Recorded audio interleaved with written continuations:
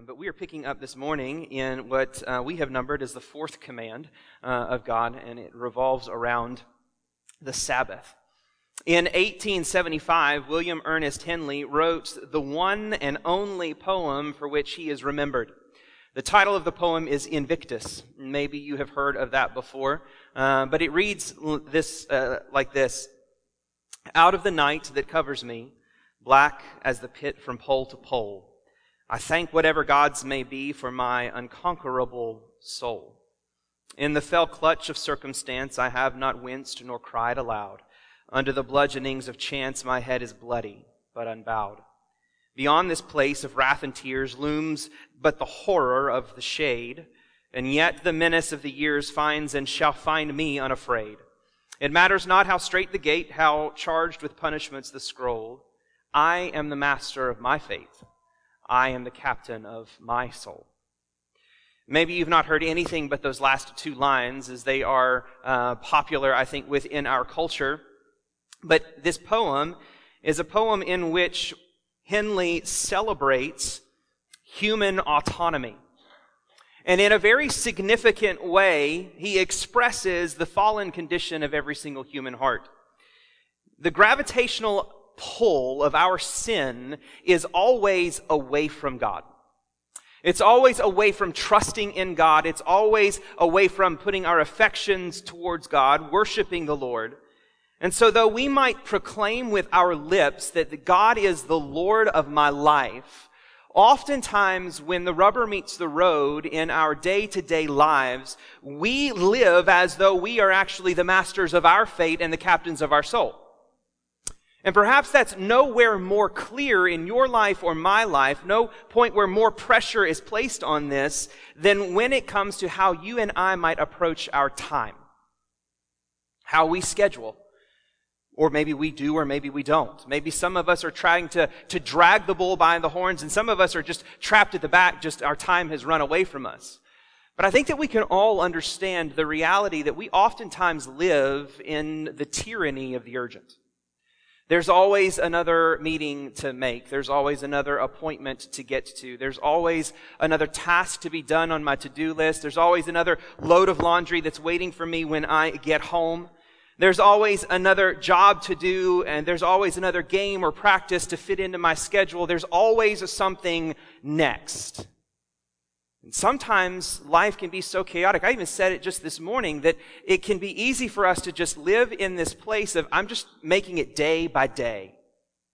And sometimes that's all that we can do. But when we live under the tyranny of the present, when we live under the tyranny of the urgent, when we live with our focus on the here and the now, we end up with a tunnel vision that takes our focus off of God and puts it on ourselves. When we live in this tunnel vision focused on ourselves in the here and now, we tend then to only see ourselves and we lose focus on the bigger picture where God is working and on who God is. So God, in His Word, reaches into the very details of our lives and exercises His divine right to the details of our lives to claim our time and to push reset on our focus and claim our worship, our affection, and our trust. Read with me, if you will, Exodus chapter 20, beginning in verse 8. We will read the longest of the Ten Commandments, verse 8 through 11. God says, "Remember the Sabbath day to keep it holy. 6 days you shall labor and do all your work, but the seventh day is a Sabbath to the Lord your God. On it you shall not do any work, you or your son or your daughter, your male servant or your female servant, or your livestock, or the sojourner who is within your gates. For in 6 days the Lord made heaven and earth, the sea, and all that is in them, and rested on the seventh day. Therefore the Lord blessed the Sabbath day and made it holy." Would you pray with me? Father, I thank you for your grace. And the grace, Heavenly Father, that you do not leave us to our own wanderings, but you provide divine instruction in our lives. Because you care about us, Heavenly Father, you have spoken to us through your word. You have revealed yourself to us in your Son. you come to and dwell within us in your Spirit so that we might live in a relationship with you. Father God, I pray this morning that you would grab our affections, our attention, our trust, so that, Heavenly Father, we might bring you the glory and the honor that you deserve. Help us to understand the truth of your word this morning, and help us to live in light of your command, and live in a relationship with the one, the only, who fulfilled it full, your Son, Jesus Christ. And so, in his name and for his glory, we pray. Amen and amen. As I said, we've been working through the 10 Commandments, or the 10 words. In Scripture, we actually never hear it referred to as the 10 Commandments. They're the 10 words that God gave to his people on Mount Sinai after he had rescued them from Egypt. And so we saw at the beginning of the year that the foundation of God's rules, his regulations, is ultimately his love for us. It is rooted in his work to rescue his people from Egypt. And so it's not 10 rules that they are intended to follow in order to get or even keep a relationship with God, that instead they are already in a relationship with God. And so God places his name upon these people and then gives them the ways in which they might walk in a relationship with him and experience all of the benefits of that relationship with him. And so the very first command, God claims their worship. If you'll remember, it's not just merely that we don't worship God among other gods, it's that we worship God only. That there is to be no other God in front of him, beside him, around him, period. But God deserves all of our worship. And we said that two ways that we can talk about our worship is through what we love, our affections, and what we trust. Whatever we love and whatever we trust is what we worship. It is a God in our lives. God then not only commanded who we worship, but he instructed us in how we should worship this God who is the invisible God, that we are to receive him as he's revealed himself to us, and not in the ways that you and I want to represent him, but instead to come to him on his terms. Last week, Brother Danny shared with us the reality that when we're not to take the Lord God's name in vain, that is much deeper than we have a tendency to think. Maybe you, like he and like I, grew up simply thinking that command was all about not using God's name as a cuss word. But what we saw is that there's not actually a verb for speaking in that command. The take command is not a speaking word. It is a bearing word. You shall not carry the name of the Lord your God in vain. And so it implies that it's deeper into all of our lives. And what we've seen when we come to the 10 Commandments is that we have a tendency in the church to oversimplify them. And when we do, we find ourselves in the same place that the Pharisees were in, where we are legalistic. Well, I've never used God's name as a cuss word, and I get real angry when people around me use God's word as a cuss word, so I'm good. I've never had sex with that woman, so I've not committed an affair, despite the fact that there are many other aspects to it.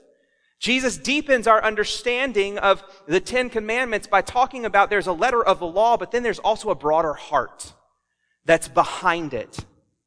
I may not have ever taken someone's life, but on the flip side, I don't really necessarily value human life that's around me and care for it.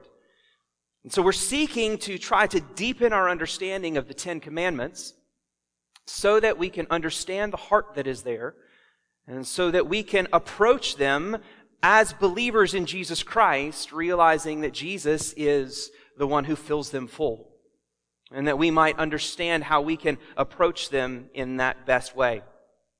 Of the 10 Commandments, probably the most difficult one for us to approach. So I'm grateful in some ways for the last 3 weeks to be able to dive into this. The guys at the Bible Project spent 14 hours talking about the Sabbath and the theme of the Sabbath that runs through all of Scripture. Because we see in this probably a litmus test for how we are supposed to approach the laws of God when it comes to God's Scripture, because the Sabbath appears throughout Scripture, and it is extremely controversial once we get to the New Testament. And how is it that we keep the Sabbath? I want to argue this morning that the Sabbath is ultimately God's reset button for your affections and mine, for our worship. It's God's reset button on the focus of our hearts. And for us to understand that, we have to understand what has happened with the Sabbath throughout Scripture. The first time we really see the practice of the Sabbath is just a couple chapters before what you and I are looking at in Exodus chapter 20. In Exodus chapter 16, while the Israelites are wandering through the wilderness, they're hungry. And in their hunger, they begin grumbling against the Lord. And so in Exodus chapter 16, God brings the promise of manna. He is going to feed His people in the wilderness. That manna, that bread from heaven, is only going to come 6 out of 7 days of the week. On the 7th day, or on the 6th day, they're supposed to collect twice as much, because on the 7th day, the Bible tells us that God has said, the Lord has commanded, tomorrow is a day of solemn rest, a holy Sabbath to the Lord. God has set apart this day in which the manna is going to stop. Because really that's what Sabbath at its most basic level means. Sabbath at its most basic Hebrew interpretation is just simply stop. Just stop. And so the manna stopped 1 day a week. And it was an exercise of their faith and their trust in the Lord that they were going to take advantage of, receive the provision on the 6th day in preparation for the 7th day. God then took that practice of stopping 1 day a week and He codified it, He solidified it, if you will, when we come here to Exodus chapter 20. Here at the Sinai covenant, God institutes the Sabbath as an ongoing principle and part of His law. And in a sense, we find out that the Sabbath, from this point forward, is a sign of the covenant that God made with His people. When God enters into a relationship with His people and He enters into a covenant, there's always a sign associated with it. If you go back to God's promise, His covenant relationship with Noah in the book of Genesis, what's the sign of that covenant? The rainbow. It's the sign that God will live up to His promise that never again will He flood the earth. When God makes His covenant relationship with Abraham, what is the sign of the covenant for Abraham? Circumcision. And it's the ongoing sign of the covenant. The ongoing sign of the covenant that God is making with His people here at Mount Sinai is the keeping of the Sabbath. How do I know that? Because God said so. In Ezekiel chapter 20, God says, I gave them my Sabbaths as a sign between me and them, that they might know that I am the Lord who sanctifies them. The Sabbath, the weekly practice of stopping 1 day a week, while the rest of the world stays busy, was an ongoing sign of the relationship that the people had with God. So much so that God takes the Sabbath very seriously. It doesn't take very long for us to get into the Bible to see how seriously God takes it when there's a man wandering around the camp on the Sabbath day and he's collecting firewood and God commands that he be stoned. In that same chapter of Ezekiel chapter 20, God seems to say that the keeping or the failure to keep the Sabbath is the primary reason that God has exiled His people. Because the Sabbath is not just about the Sabbath. The Sabbath is the covenantal sign that encompasses all of the rest of the law. It's the symbol that says, because I keep this very public expression of my worship to the Lord, my trust in Him by setting 1 day aside from my labors to gather together with His people in worship, this is the covenantal sign, my expression that I am walking according to all of the rest. And so as a sign of their breaking of that broader covenant, God takes them out of the land. He expels them from the land into exile. So then we can understand, when we get into the New Testament, why the Pharisees take the Sabbath so seriously. They understand the meaning of the prophets, that God has said in some way the reason that the people were kicked out of Israel in the first place was because they refused to honor the Sabbath. Now here they are in first century Jerusalem, and they are controlled by Rome. And so they are very zealous for the law, and especially the adherence to the Sabbaths, because they're afraid that they're going to get kicked out again. And so when Jesus comes onto the scene and He begins doing work on the Sabbath, the Pharisees are scared. And they lash out against Him. Mark chapter 2, verse 23 and 24. One Sabbath, He was going through the grain fields And as they made their way, his disciples began to pluck heads of grain, and the Pharisees were saying to him, "Look, why are you doing what is not lawful on the Sabbath?" The Pharisees were so scared that they were going to break this command and be exiled and lose the promised land again. They had all kinds of crazy restrictions.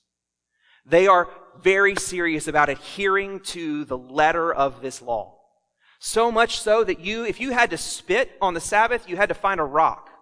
Because if you spit on the dirt, you made mud, and that was work. One so much, we find another example in, I think it's Luke, where the woman comes to Jesus and she's bent over, she's hunched over, and Jesus is going to heal her. And you actually have a Pharisee say to her, "You've got 6 other days of the week to get healed. Come back tomorrow." One of the laws was that if there was a landslide, if someone was trapped under a mudslide, which happens in Israel very easily and very frequently, you were only allowed to do just enough work to find out if the person underneath the rubble was alive. And if they were going to survive to the next day, you had to come back the next day to get them out. That's legalism. It's all about, what do I have to do in my power and my strength to adhere to this law? And what Jesus says is, you've missed the heart of it altogether. And so Jesus responds to their claims that he has violated the Sabbath by telling them the Sabbath is made for man, not man for the Sabbath. And then he makes this shocking claim. The Son of Man, Jesus, is Lord of the Sabbath. In some sense, claiming to be the one who gets to dictate what is or isn't acceptable on the Sabbath anymore. That he is the ultimate authority, not the Pharisees in their interpretation of the law, but Jesus is the one who has come to fill the Sabbath full. If you remember in our study to Galatians, we saw that Paul exposed the purpose of the law was threefold. Right? The purpose of the law is to, 1, show us we're sinners. 2, to show us there's nothing we can do about it, because all of our best efforts and labors will never get us out of our sinfulness. And 3, to lead us to the only one who can rescue us from that.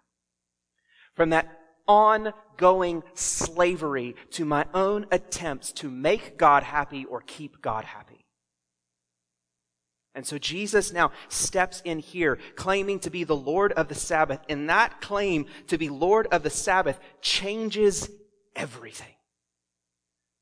Because Jesus claims in that moment, right then and right there, that he is the one who fulfills the meaning of the Sabbath. He's the one who has filled it full. The Sabbath was always pointing to something, and what we find is that what it was pointing to was Jesus, because he not only claims to be Lord over the Sabbath, he claims to be the one and only one who can provide what the Sabbath was meant to provide in the first place.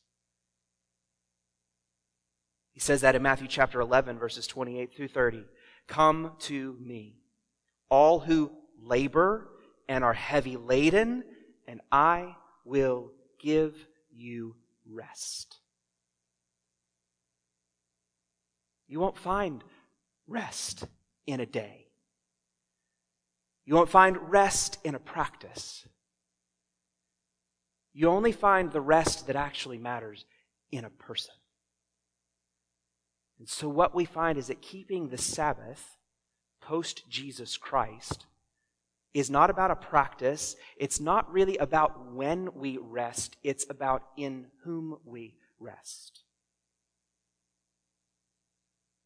Are we finding rest in our own attempts, or are we finding rest in Jesus?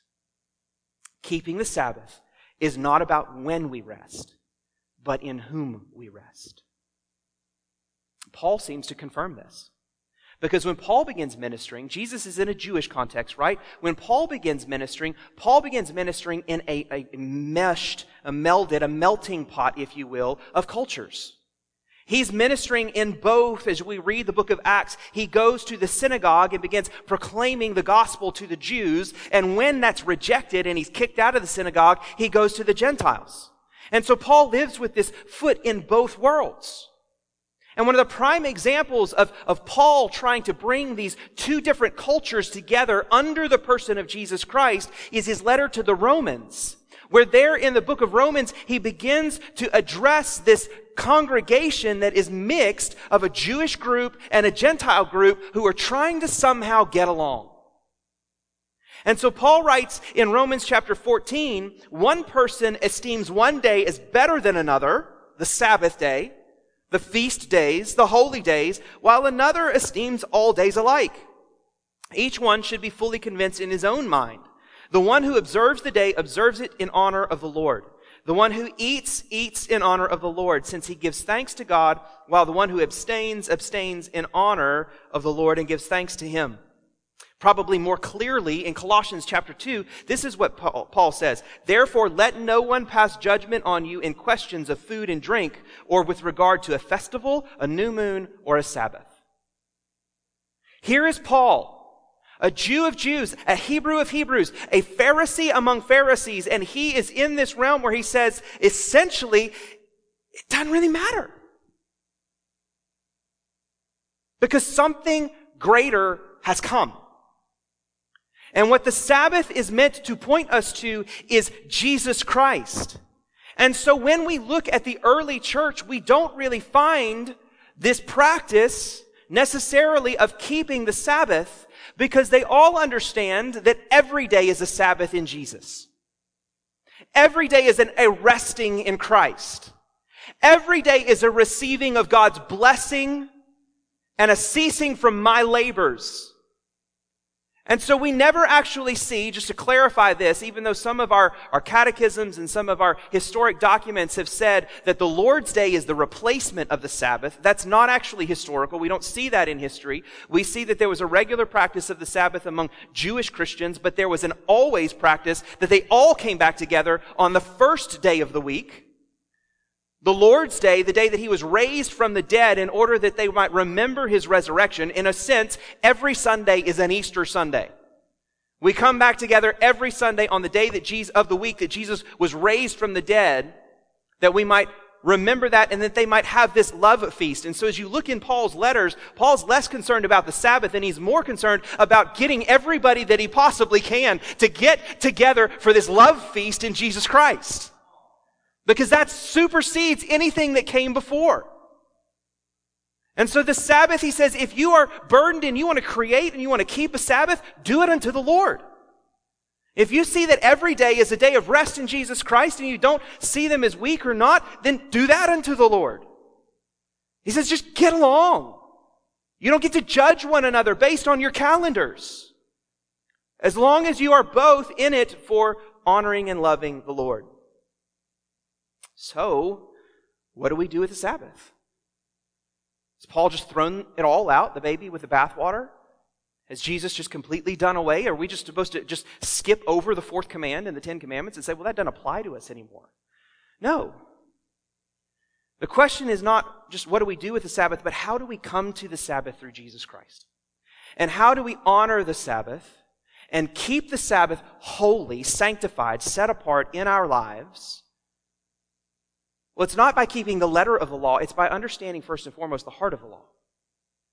So I said at the beginning that I believe that what we find when we look through Scripture is ultimately the Sabbath is God's reset button on the focus of our hearts. So let's see how that fleshes out. What were the purposes of the Sabbath and how do they apply to our lives? Well, first and foremost, Sabbath is a chance for us to rest. That's the whole purpose of the command. Sabbath means what? Stop. Sabbath means stop.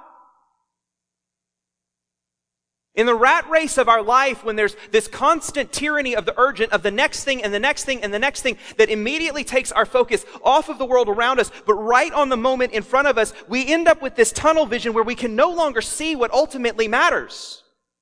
And when we are left in this life where we are constantly after the very next thing and checking off the very next to-do list, we become overwhelmed with the weight of our labor. And so God in the Old Testament and throughout Scripture is constantly calling us to have a practice in our lives where we stop living and working for ourselves. He says, set it aside. Take a day to trust in me. Stop burning yourself out, to stop overwhelming your family, to stop living under the weight of this tyranny of the urgent. But ultimately, we find when we come to it in Jesus Christ, it's a time where we're supposed to stop trying to earn God's love. Stop! You can't do it anyway. Find your rest from all of your spiritual labors in Jesus alone. He is the one who's accomplished it all. You will never be good enough to make God happy. You will never be bad enough for God to write you off. And for all who are in Jesus, we have the privilege of ceasing from our labors, our efforts to make God happy, and we actually just get to live in the freedom to serve God and serve others without a fear of failure. And you stop. But it's easy for us oftentimes to stop and claim to be living a practice of Sabbath rest. Right? Where there's a day in my week or there's a day in my life and I set it aside for a Sabbath unto the Lord. I stop everything, but the reality is we break it. Because the Sabbath was never meant to be a lazy day where I just get to live for me. We're working for me 6 days a week. We're living for me 1 day a week. God says you'll work 6 days, the seventh day you'll stop. Why? Because Sabbath isn't merely a chance for us to rest from our labors. Sabbath is a chance for us to refocus on the Lord. It's a chance for us to get our eyes and our hearts and our minds off of our lives and take a day when we stop to think that there is something bigger out there than just me. To refocus our attention on the Lord and first and foremost to look to His example. God commands this people in Exodus chapter 20, verse 8, to cease from your labors. And then in verse 11, He gives the reason for it. For in 6 days, the Lord made heaven and earth, and the sea, and all that is in them, and He rested on the seventh day. Therefore the Lord blessed the Sabbath day and made it holy. God wants us to see that He has structured the time.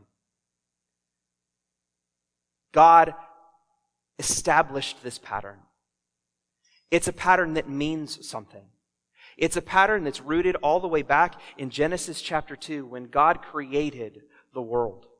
And in 6 days, He created the world. And here's the interesting thing, brothers and sisters. 6 days of the 7 that God records God's creation in Genesis chapter 1 has the same phrase. There was morning and there was evening on the first day. There was morning and there was evening on the second day. Morning and evening on the third, on the fourth, on the fifth, on the sixth, but not on the seventh. Go back and look at it. There's no conclusion to the seventh day in Genesis chapter 2. Because it was meant to be an ongoing, perpetual rest in which God related with Adam and Eve, and in which Adam and Eve worked. They were meant to work in the garden. And what we find is that really and truly, even Jesus points out to the fact that says, hey, don't your priests on the Sabbath day work?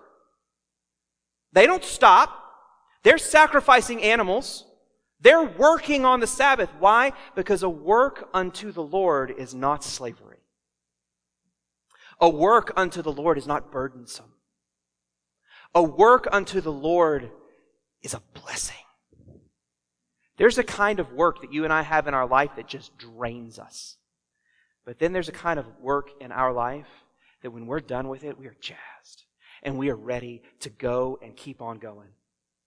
And we're just filled with so much adrenaline. That is what work unto the Lord is meant to do. Was what the experience of Adam and Eve in the garden were when they were able to work and the ground just gladly gave. But then they rebelled against God. And the ground that was once in cooperation with them became a ground that was in rebellion against them, and their work became slavery. And they lost the Sabbath rest. And so God worked again to rescue them out of Egypt. And just like in the six-day creation, He takes the creation out of chaos and He begins to bring order to it until the culmination of the seventh-day rest. God rescues His people from Egypt, out of slavery, out of chaos, and there in the wilderness, He begins a process of providing order to their chaos, order to their worship, order to their lives, so that when they enter into the promised land, they can get rest. And then they broke the command. They rejected God. And so they were expelled out of the garden, out of Israel, till God brought them back. And then Jesus came. And Jesus worked. And He began in His ministry doing what? Bringing order out of chaos.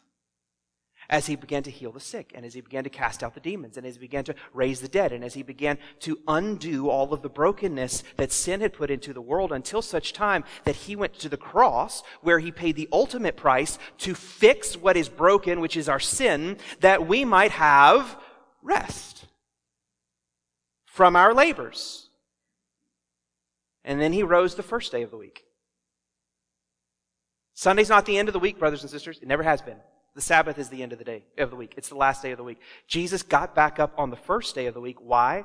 Because He's at work, bringing order out of chaos through the presence and the power of the Holy Spirit in your life and my life, in which God is doing what? According to 1 Peter, He is building for Himself a people, a temple. He is placing it in order. He is working in His life in such a way that He is building His kingdom for the ultimate reception of the final, biggest, capital S, Sabbath rest in eternity.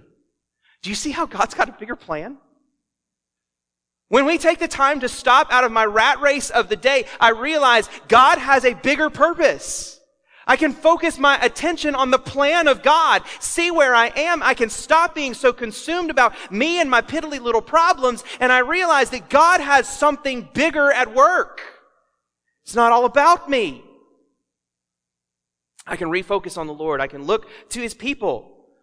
The Sabbath was always a time for the people to gather together in the presence of one another for the worship of the Lord.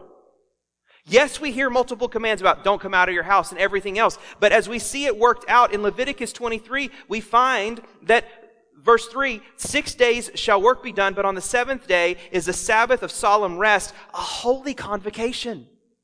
That's a word for assembly. The Israelites came together on the Sabbath to assemble with one another for the worship of the Lord. Ezekiel chapter 46 is where Ezekiel tells us that the Sabbath day was the one day a week when the people were supposed to come to the temple and the doors were opened so that they could see inside the temple. And the priests were to minister, and it was supposed to be open all day long that they might worship the Lord. Sabbath is meant to refocus our hearts on God, to worship Him. But also, here's what's really interesting. The Sabbath is also our chance to remember. If you take notes in your Bible, I would urge you to make sure that you write in the margin of your Bible in Exodus chapter 20, Deuteronomy chapter 5. Because Deuteronomy chapter 5 is where we find the Ten Commandments a second time in Scripture. And what's interesting when we come to this particular command of the Sabbath, when we come to Deuteronomy 5, is it is almost identical. And the way that it's different teaches us something about the 10th, or this command. You shall observe the Sabbath day to keep it holy. This is Deuteronomy 5, verse 12. Observe the Sabbath day to keep it holy as the Lord your God commanded you. 6 days you shall labor and do all your work, but the seventh day is a Sabbath to the Lord your God. On it you shall not do any work, you or your son or your daughter or your male servant or your female servant or your ox or your donkey or any of your livestock or the sojourner who is within your gates, that your male servant and your female servant may rest as well as you. And this is where it completely changes. You shall remember that you were a slave in the land of Egypt, that the Lord your God brought you out from there with a mighty hand and outstretched arm. Therefore the Lord your God commanded you to keep the Sabbath day. It's the exact same command, but an entirely different reason. Exodus chapter 20, we are to stop one day a week. Why? Because that's the pattern that God established for our lives. It's a surrendering to His pattern as the Lord of my life and the Lord of my time. It's to refocus my attention on Him, but it's also to refocus my attention on others. It's a time to remember what God has done as He commands them. Remember that you were slaves, and I rescued you. And in remembering that every single Sabbath, that should change the way you relate to the people who are socially lesser than you. And you are to extend mercy to those who would be your servants. Because you remember what it was like to be under the thumb of a wicked ruler and you never got to rest. You worked 6 days a week, 24 hours, or 7 days a week, 24 hours a day, 365 days a year. You never got to rest. But I rescued you so that you can have rest. You will therefore show mercy to those that are around you. And we see Jesus doing the same thing. When Jesus is, quote unquote, breaking the Sabbath according to the Pharisees, what is He doing? He's extending mercy. He says the thing that we should be doing on the Sabbath is serving other people and giving them mercy, bringing healing, bringing hope, bringing life. Because that is a labor unto the Lord that is not draining, it is completely filling. But not only are we to look back at what God has done, and not only are we to look around at the people who need our mercy in our lives, the book of Hebrews actually invites us on the Sabbath to look forward, because the promise in Scripture is that the real Sabbath hasn't shown up yet. Hebrews chapter 9, so then there remains a Sabbath rest for the people of God, for whoever has entered God's rest has also rested from his works as God did from His. There's a Sabbath still to come. It's not only looking back, it's not only looking around, it's looking forward to the fact that God has fulfilled His promise to rescue me from my sin, to rescue me from my labors, to provide me rest in Him today. But there is a promise that there is a rest that is still to come.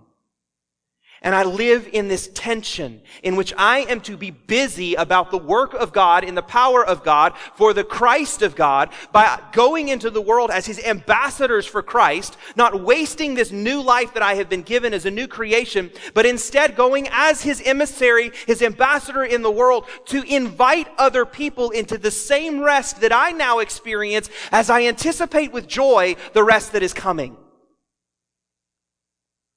Every practice of Sabbath for the people of Israel was an anticipation of the rest that was to come. God commanded them to rest in the wilderness. Why? Because they were looking forward to the promised land. God commands us to prioritize a practice in our lives where we stop, where we rest from all of my spiritual labor.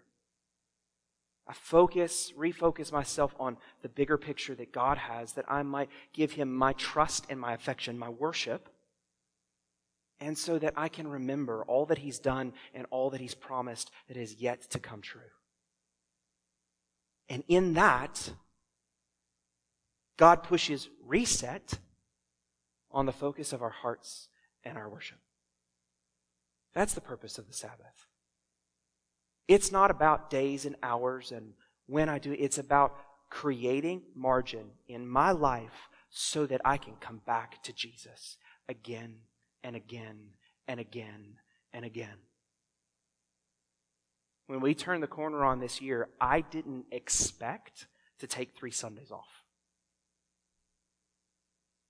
And when my family got COVID and I lost a Sunday, and then it snowed and we weren't there, and then Joel had put in so much effort and we had talked through the sermon, and I said, I get plenty of opportunities, brother. I want this to be an opportunity for you to develop and to grow in your presentation. Let's go. And before the year came, I had already worked it out with Brother Danny that he would preach last week. All of a sudden, I looked up and every preaching event and opportunity that I had for 3 weeks was gone. And I said, God, I don't know what you're doing. I don't like it. Because usually when you put this much margin, you're getting me ready for something big.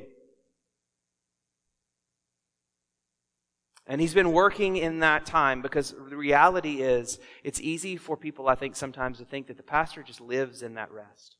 He lives related to God. He lives relating to the Lord, and he just lives in this perpetual Sabbath rest. But the reality is, I can get lost in the next thing, in the next sermon, in the next Bible study, in the next meeting, in the next this, and I can get this tunnel vision where all I'm doing is perpetuating the program. And I've learned I needed the last 3 weeks to step back, say, God, I don't know what you're doing, but let me look. Let me see where you are. And I've had plenty of opportunities. I had opportunities to sit in on 2 Sunday school classes over the last 2 weeks. And it was such a blessing to be able to just fellowship with so many of you. I had an opportunity to take some time to pursue a few that I haven't had an opportunity to really get the margin in my schedule to go after, that I might pastor them individually instead of corporately.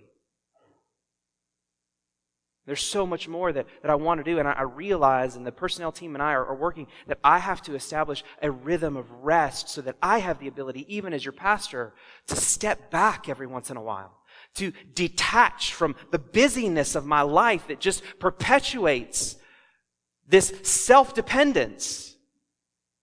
And I need to disconnect, and I need to grant opportunities to develop other people. And you need some diversity, not just hearing from me over and over and over again and getting only my perspective. And we will all grow in that together. Sometimes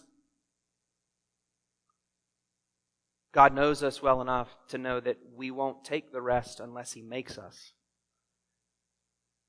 Please don't put God in the position that He has to make you stop and refocus on Him, on others around you, and on the truth of the gospel. Create margin in your schedule. You don't have to be legalistic about it. Create space to stop. Where is God calling you to stop? To worship Him, to serve others, and to remember not only did God set a pattern, but God's got a plan. And there's something on the other side of whatever storm I'm in, and I can trust in Him.